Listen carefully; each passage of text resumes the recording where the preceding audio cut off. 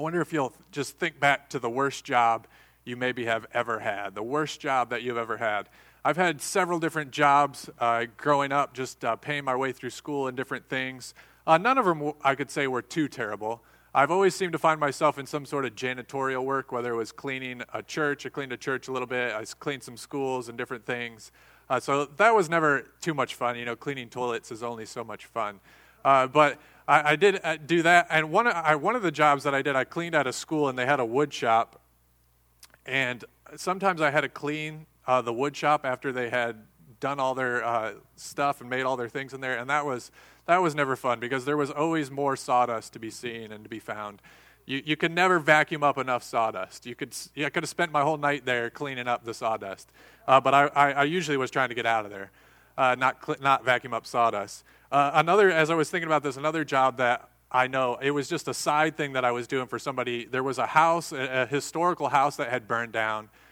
And the structure, the outward structure was still good, so they were trying to restore it, but the inside was all burnt up, and it was ashes. And we had to put on these suits and go in there and just dig up these ashes and put them in these bags. And I came out of there. It was a white suit going in, and it was a black suit coming out with all the ashes and things that had. That was a miserable job.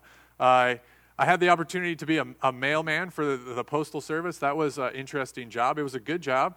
But it was up in Wisconsin, so during the winters was tough. Walking from house to house through 2 feet of snow was a challenge sometimes. And also, I've been a school bus driver, so I've kind of done it all.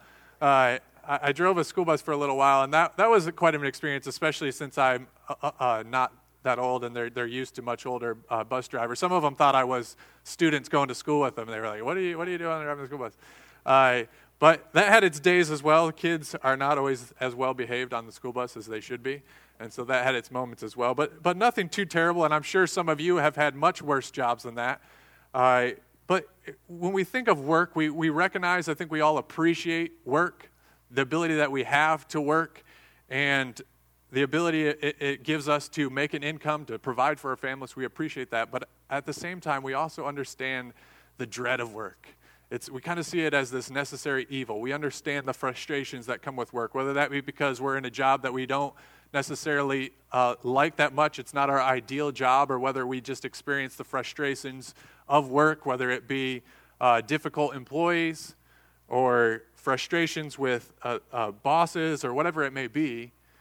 Work is not always enjoyable, and sometimes we just see it as that necessary evil, something that we have to do to pay the bills and get by. Well, I think our passage this morning provides us with a challenge to do that, and it provides us with an opportunity to see our work as something that is significant. And that's because it teaches us that Christ is our master. And because Christ is our master, our work is done in worship to him. And so whatever work we do, whatever we find ourselves to do, it is to be done in worship to the Lord. And so it provides value to our work, and we want to be challenged with that this morning. But if you were following along with our passage, and you were looking at our passage, it starts by addressing slaves. It says bondservants, which can be translated slaves, and some versions of your Bible will actually translate it slaves.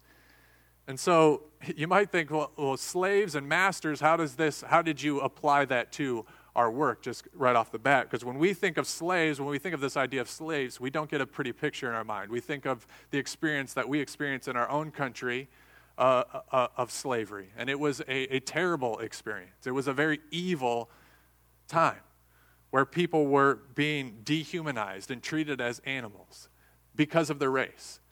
And we don't see slavery as a good thing, and it certainly wasn't a good thing, and it's certainly not something that Scripture in any way promotes or approves of. And so what's going on here as Paul addresses this idea of slaveries, and why does he seem to be so slaves are to obey their masters, they're to serve their masters. What's going on here? And so I think it's important for us to get a better understanding of this idea of slavery. And as we study, if you do any studying of slavery, you see that slavery during this time, 1st century AD here, was very prevalent in society. It made up upwards of 1/3 of society. So it could have been up to 60 million people that were slaves. Some have said that there may have even been more slaves than freedmen during this time. And so it was a very real thing to them. And so when Paul addresses this idea of slaves and masters, they knew what he was talking about. And many of them probably were slaves and some even masters. Early on in history, slavery was a result of warfare, time of warfare. So countries would come, they would take over a nation, and then they would, instead of killing all those people, they would capture them, they would take them as prisoners of war, and then they would make them their slaves. They would make them do the work that they didn't want to do. And so somebody like a Roman Empire would come, take over these nations, take all these people, capture them, and then put them to work in their fields or whatever task they may have wanted them to do, or sell them so that others could use them as tax. But much of the majority of during New Testament times, this idea of slavery had changed a lot. It had begun to take on a new form. Slaves, there was certain laws that were being brought up about slavery and how to treat slaves, and they had been given more and more rights. Some of them were even able to own property, own their own slaves, and so it was kind of taking on a new form. And as it progressed, slaves even became somewhat indistinguishable between other societies. They looked and acted just like everybody else. You didn't know that they were slaves. They were a part of society just like anybody else, except for that they were owned. They were property of somebody else. But and oftentimes it was the wealthy that owned slaves. They had enough money in order to own these slaves, and usually those slaves they did whatever their owners did. And they took on the majority of the tasks that their owners did. They took on the work for them in doing that. And they were known as those occupations, doing those occupations. And some government, they owned slaves, and they would use these slaves as to carry out the civil activities of the area, whether that was medicine, education, some even policing. And so it was a source of employment for them. And to find freedom in slavery could happen at any time. And many slaves were actually released or granted their freedom by the age of 30. Or they could even purchase their own freedom if they were able to work up enough money and do that. How did people become slaves during this time? There were several different ways that they could do that. You could be born into slavery. If your parents were slaves and you were born to your parents, then you became a part of that. The widespread practice of exposing unwanted children who were then available for the use of anyone who cared to rear them. So if you didn't want your children, if your children weren't valued, this was a way that people could take them and raise them, and they would use them then. There was sometimes the sale of one's own children into slavery. Voluntary slavery. Some people sold themselves into slavery to pay a debt that if they were indebted to somebody, they would just become their slave for them to pay for that debt. Or some even looked. It was a search of a better life. Being a slave was better than the other option. But it was usually not based around race.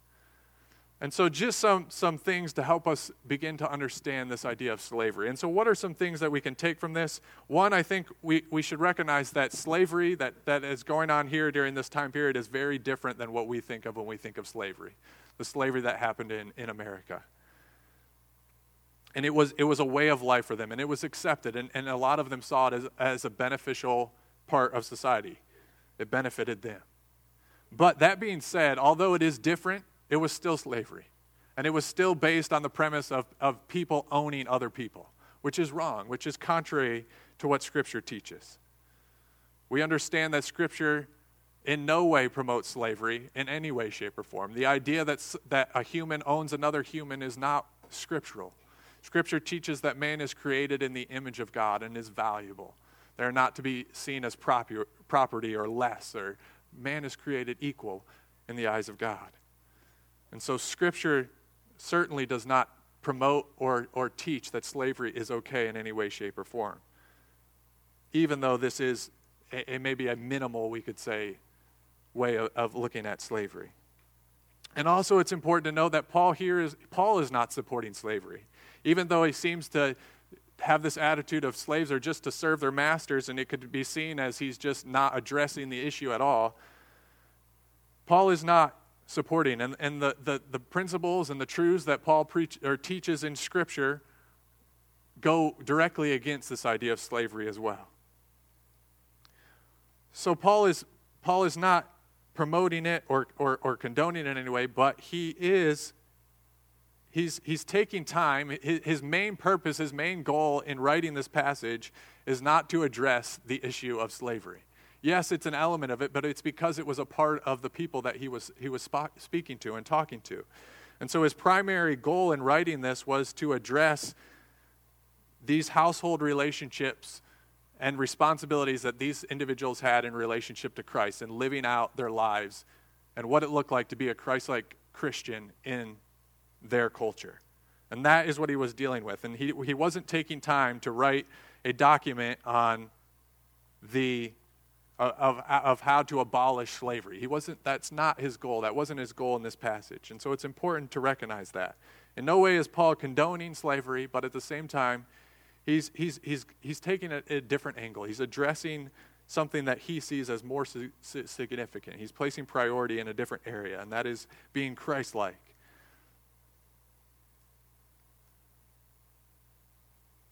And so, as we understand this idea of slavery, I think it is significant enough for it is helpful for us to begin to grasp what is going on in this text.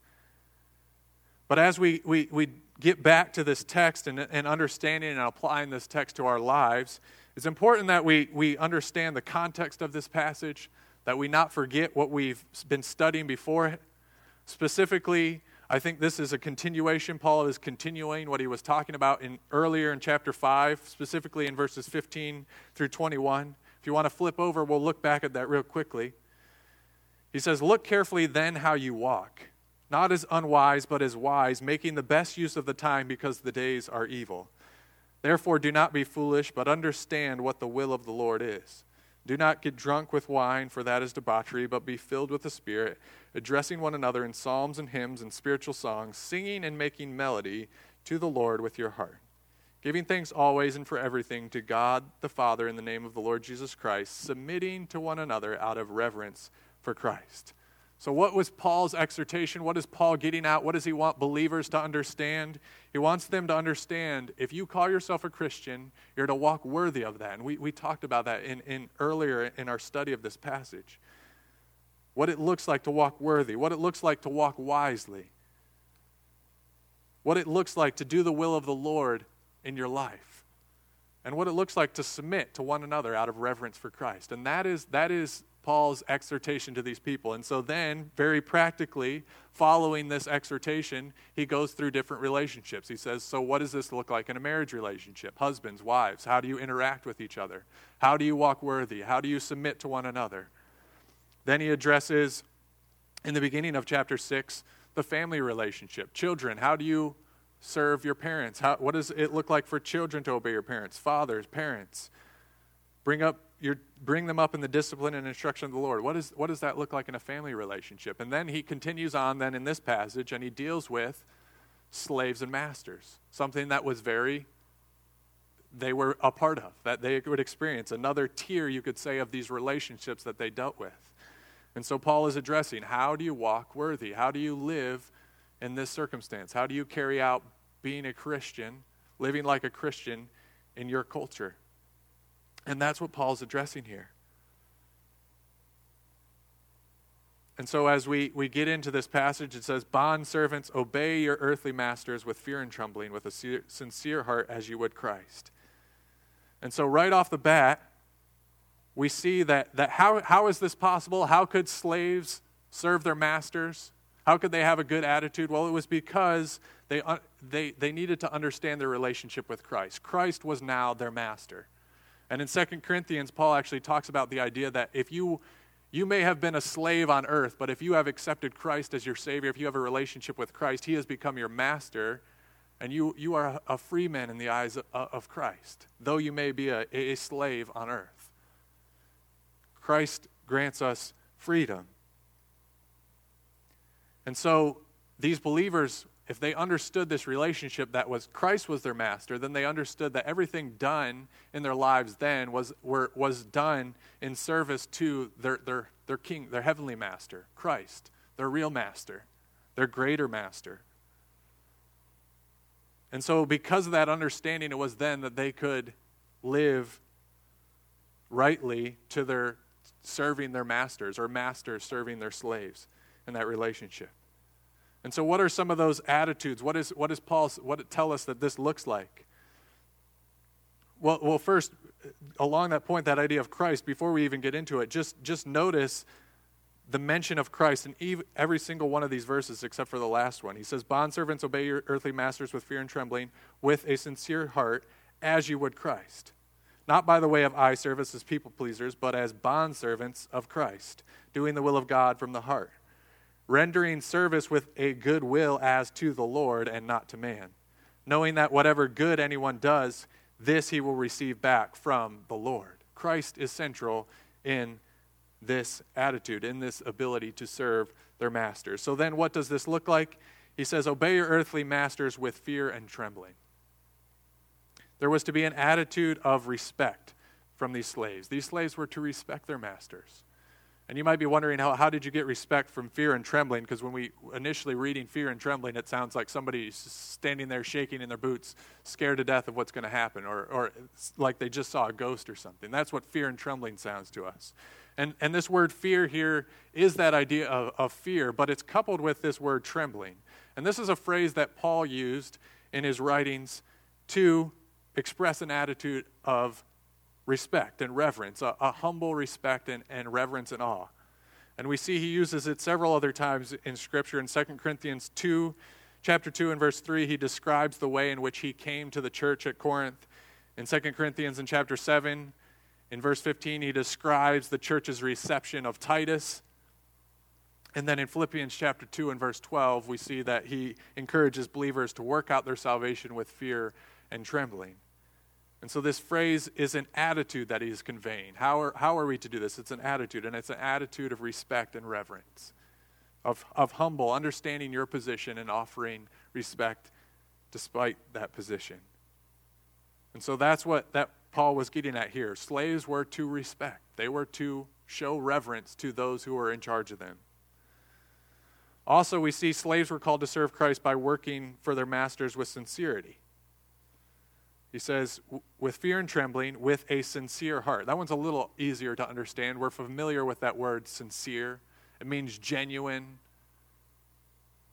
What you see is what you get. You're not hiding anything. He follows it by this discussion of not by way of eye service as people pleasers, but as bondservants of Christ, doing the will of God from the heart. Not doing work when the boss is around and then when he leaves, going back to doing whatever you were doing, slacking off. No, these slaves were to serve their masters with sincerity. They were to be the individuals that their masters thought they were. And also, he goes on and he describes an attitude of wholeheartedness. Not by way of eye service as people pleasers, but as bondservants of Christ, doing the will of God from the heart, rendering service with a good will as to the Lord and not to man. So we see this idea of heart. And heart was the center of one's being. And so this meant serve them with everything that you have. Wholeheartedly is a word we could use. And do it with goodwill as to the Lord. That idea of goodwill is enjoying what you're doing, being happy about what you're doing, being passionate about it, doing with the best of your ability, taking pride in the task that you have been given. And so this is how Paul describes what it looks like for a slave to serve his master. It's an attitude, it's an attitude of respect. It's an attitude of sincerity. It's an attitude of doing whatever it is wholeheartedly. And how was this possible? Because these believers understood that their master was Christ. And whatever they did for their earthly master, they were doing ultimately for their heavenly master, Christ. And they were serving him. They were worshiping him. Then he addresses masters here. He just takes one verse to address masters, but it's still significant. Verse 9, he says, "Masters, do the same to them, and stop your threatening, knowing that he who is both their master and yours is in heaven, and that there is no partiality with him." So what does it look like for masters? Well, he says, masters do the same.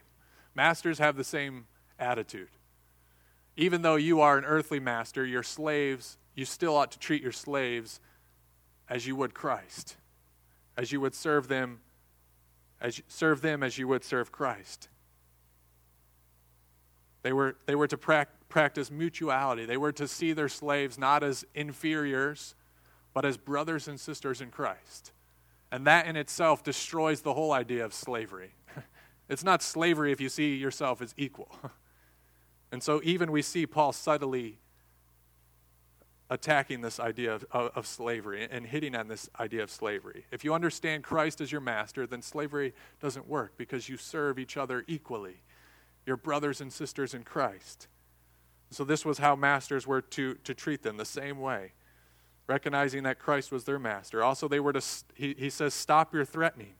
They were to stop this attitude of demeaning people or being manipulative or trying to control those individuals. They were not their property.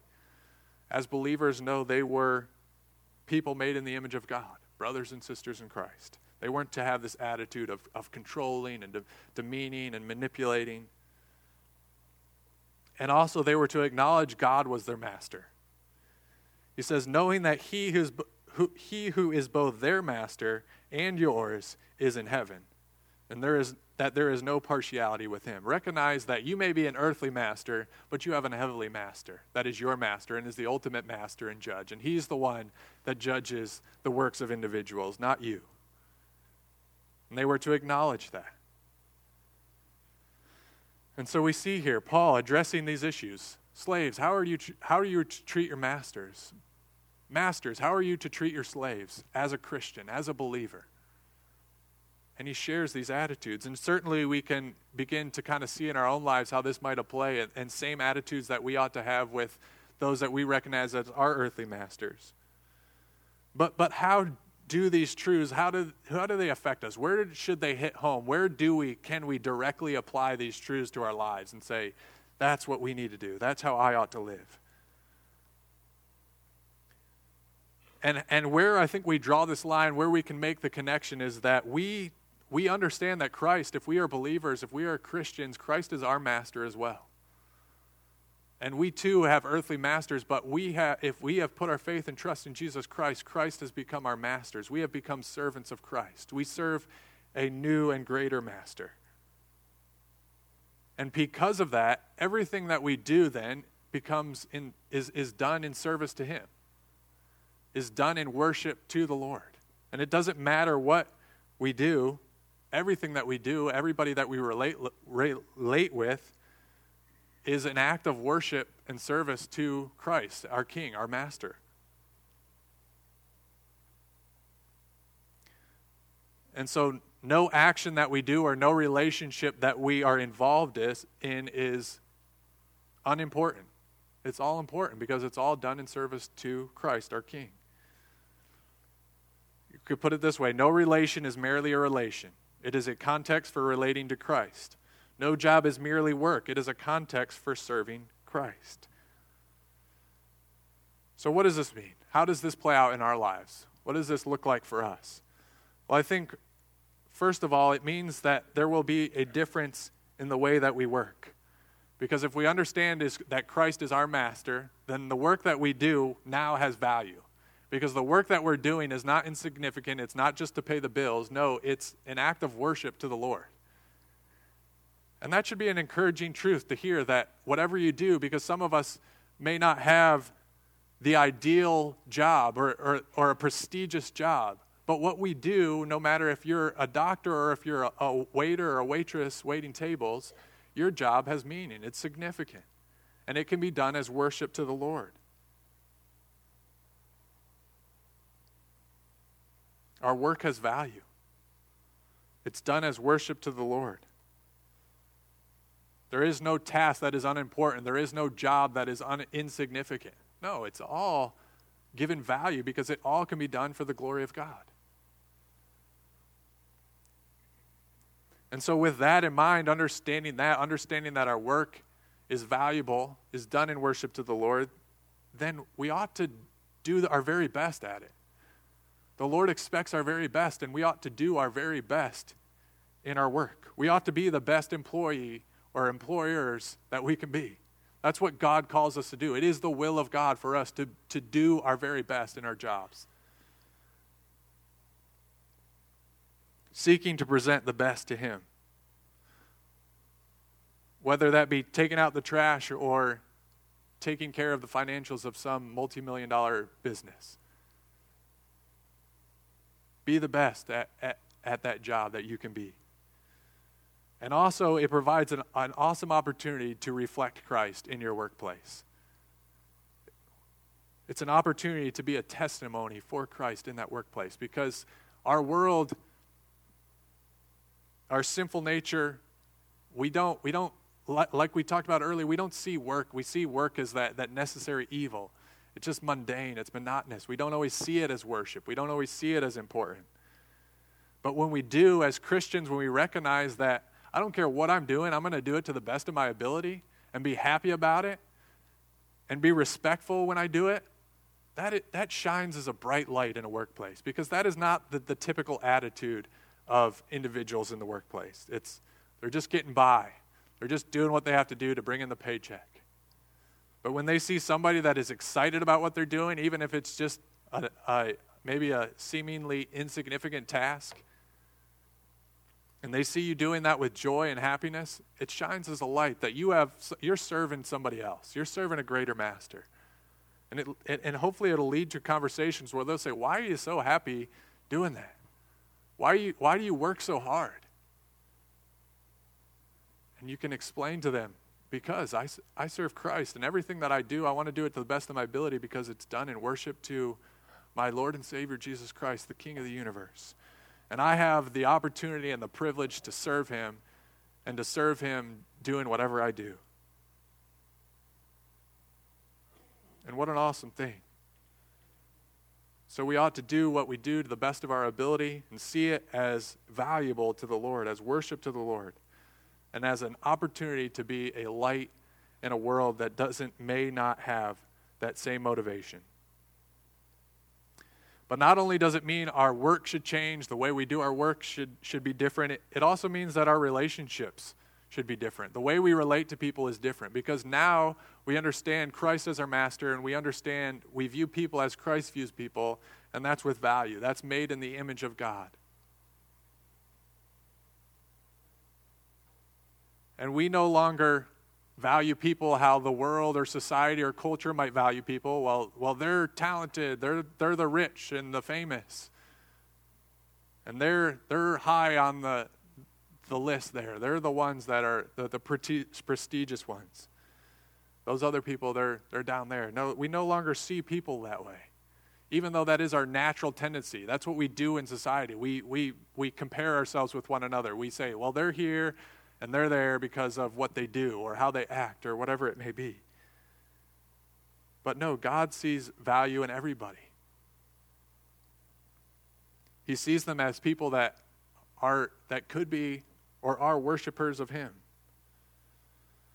And so every relationship that we interact with, whether it be a boss or an employee, whatever it may be, those relationships are important. And we ought to take advantage of those relationships and see that person as valuable, and not just slough off our time with them and say, I just have to have this conversation with you. No, every conversation can be an important conversation as we relate to them and recognize that this is a human being made in the image of God that has value.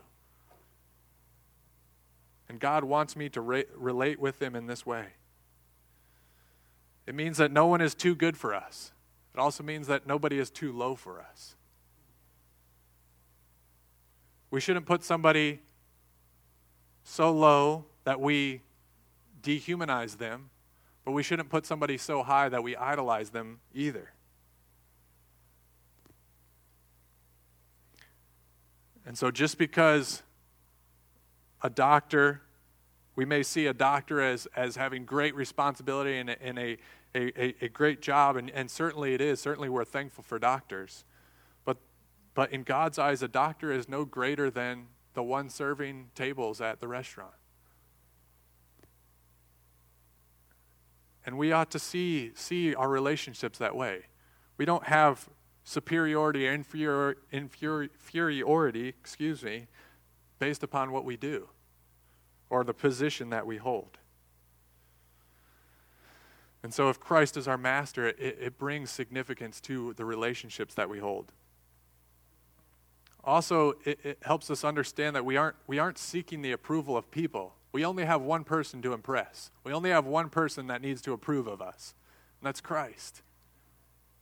And so often we do that. We look for the approval of man. We want people to like us. We want to have lots of friends, and there's nothing wrong with that. But if that is what our ultimate goal is, we'll be left empty because people will leave us. And we may change, and they may not like it, and they'll go another way. But we don't need their approval. We don't need them to say we were successful. All we need to say that we were successful is Christ. All we need is the approval of God. And it talks about that in that passage, not by way of eye service as people pleasers, which we tend to be, doing goodwill as to the Lord and not to man. So it affects our work. It should change. It should make a difference in the way we work. It should make a difference in the way we relate to people. But also it should make a difference in what we value. What is the only thing that matters according to this text? It's our relationship with Christ. Do you see Christ as your master? Do you have a relationship with Christ? That's all that matters. That's where our worth and value comes from. Our relationship with Christ. And that's all we need. That is enough. Our worth isn't about the task that we're doing or the income that we're bringing in. It's about how do we relate with Christ. Jesus said, "What does it profit a man if he gain the whole world and lose his own soul?" We could be the most prestigious person on earth, but die without Christ, and we've lost everything. Paul says in Philippians 1:21, to live is Christ, to die is gain. Paul understood. He got it. If I get to live on this earth longer, everything that I do is in worship to Christ, and I get to enjoy that. If I die, well, then I get to be with Christ, and I get to enjoy him and see him face to face for all of eternity, without fear and pain and the bad side of work. To live as Christ, to die as gain. Is that our attitude? If Christ is our master, we get that. We understand that. And so as we bring this full circle this morning, it's important to understand Christ is the ultimate master. But Christ, as the ultimate master, humbled himself and became an obedient servant. Philippians chapter 2 talks about that. Sitting on throne in heaven as the king of the universe, but humbled himself and became a servant. He served you and he served me. Even though we were sinners, the Bible says. Even though we were enemies of God, he saw his position not as something to hold, but he was willing to humble himself and give that up to serve us. To die for sinners, to die a cruel death on a cross, to come to a world that did not see him as somebody important. He was born in a manger and died as a criminal. Why did he do that? He did that to serve us, to serve you and me. And although Christ was the ultimate master, he became the obedient servant for you and for me. And he didn't stay dead. He rose victorious over sin and death. And he's in heaven with his Father. He was exalted again to his rightful throne in heaven. And it's because of that he's granted us his Holy Spirit. He's given us the power that he conquered sin and death with. He's given it to us so that we can live as slaves or masters or employers that see their life as service to Christ. We have been given power to do that. We don't have to live defeated lives on earth. We don't have to be lazy. We don't have to just scrape by. No, we can do our best. We can have a good attitude. We can respect those that we maybe don't think deserve respect or don't respect us. Why? Because we understand that that's what Christ did for us. That was the ultimate motivation for us. He did that for us. The ultimate master became the obedient servant. And that's why we can live this way. That's why we understand Christ as our master and why it should change everything that we do in life, every person that we relate with. Christ is the obedient servant. Christ is the best master. and Christ is the sovereign Lord. Let's be challenged with these truths this morning.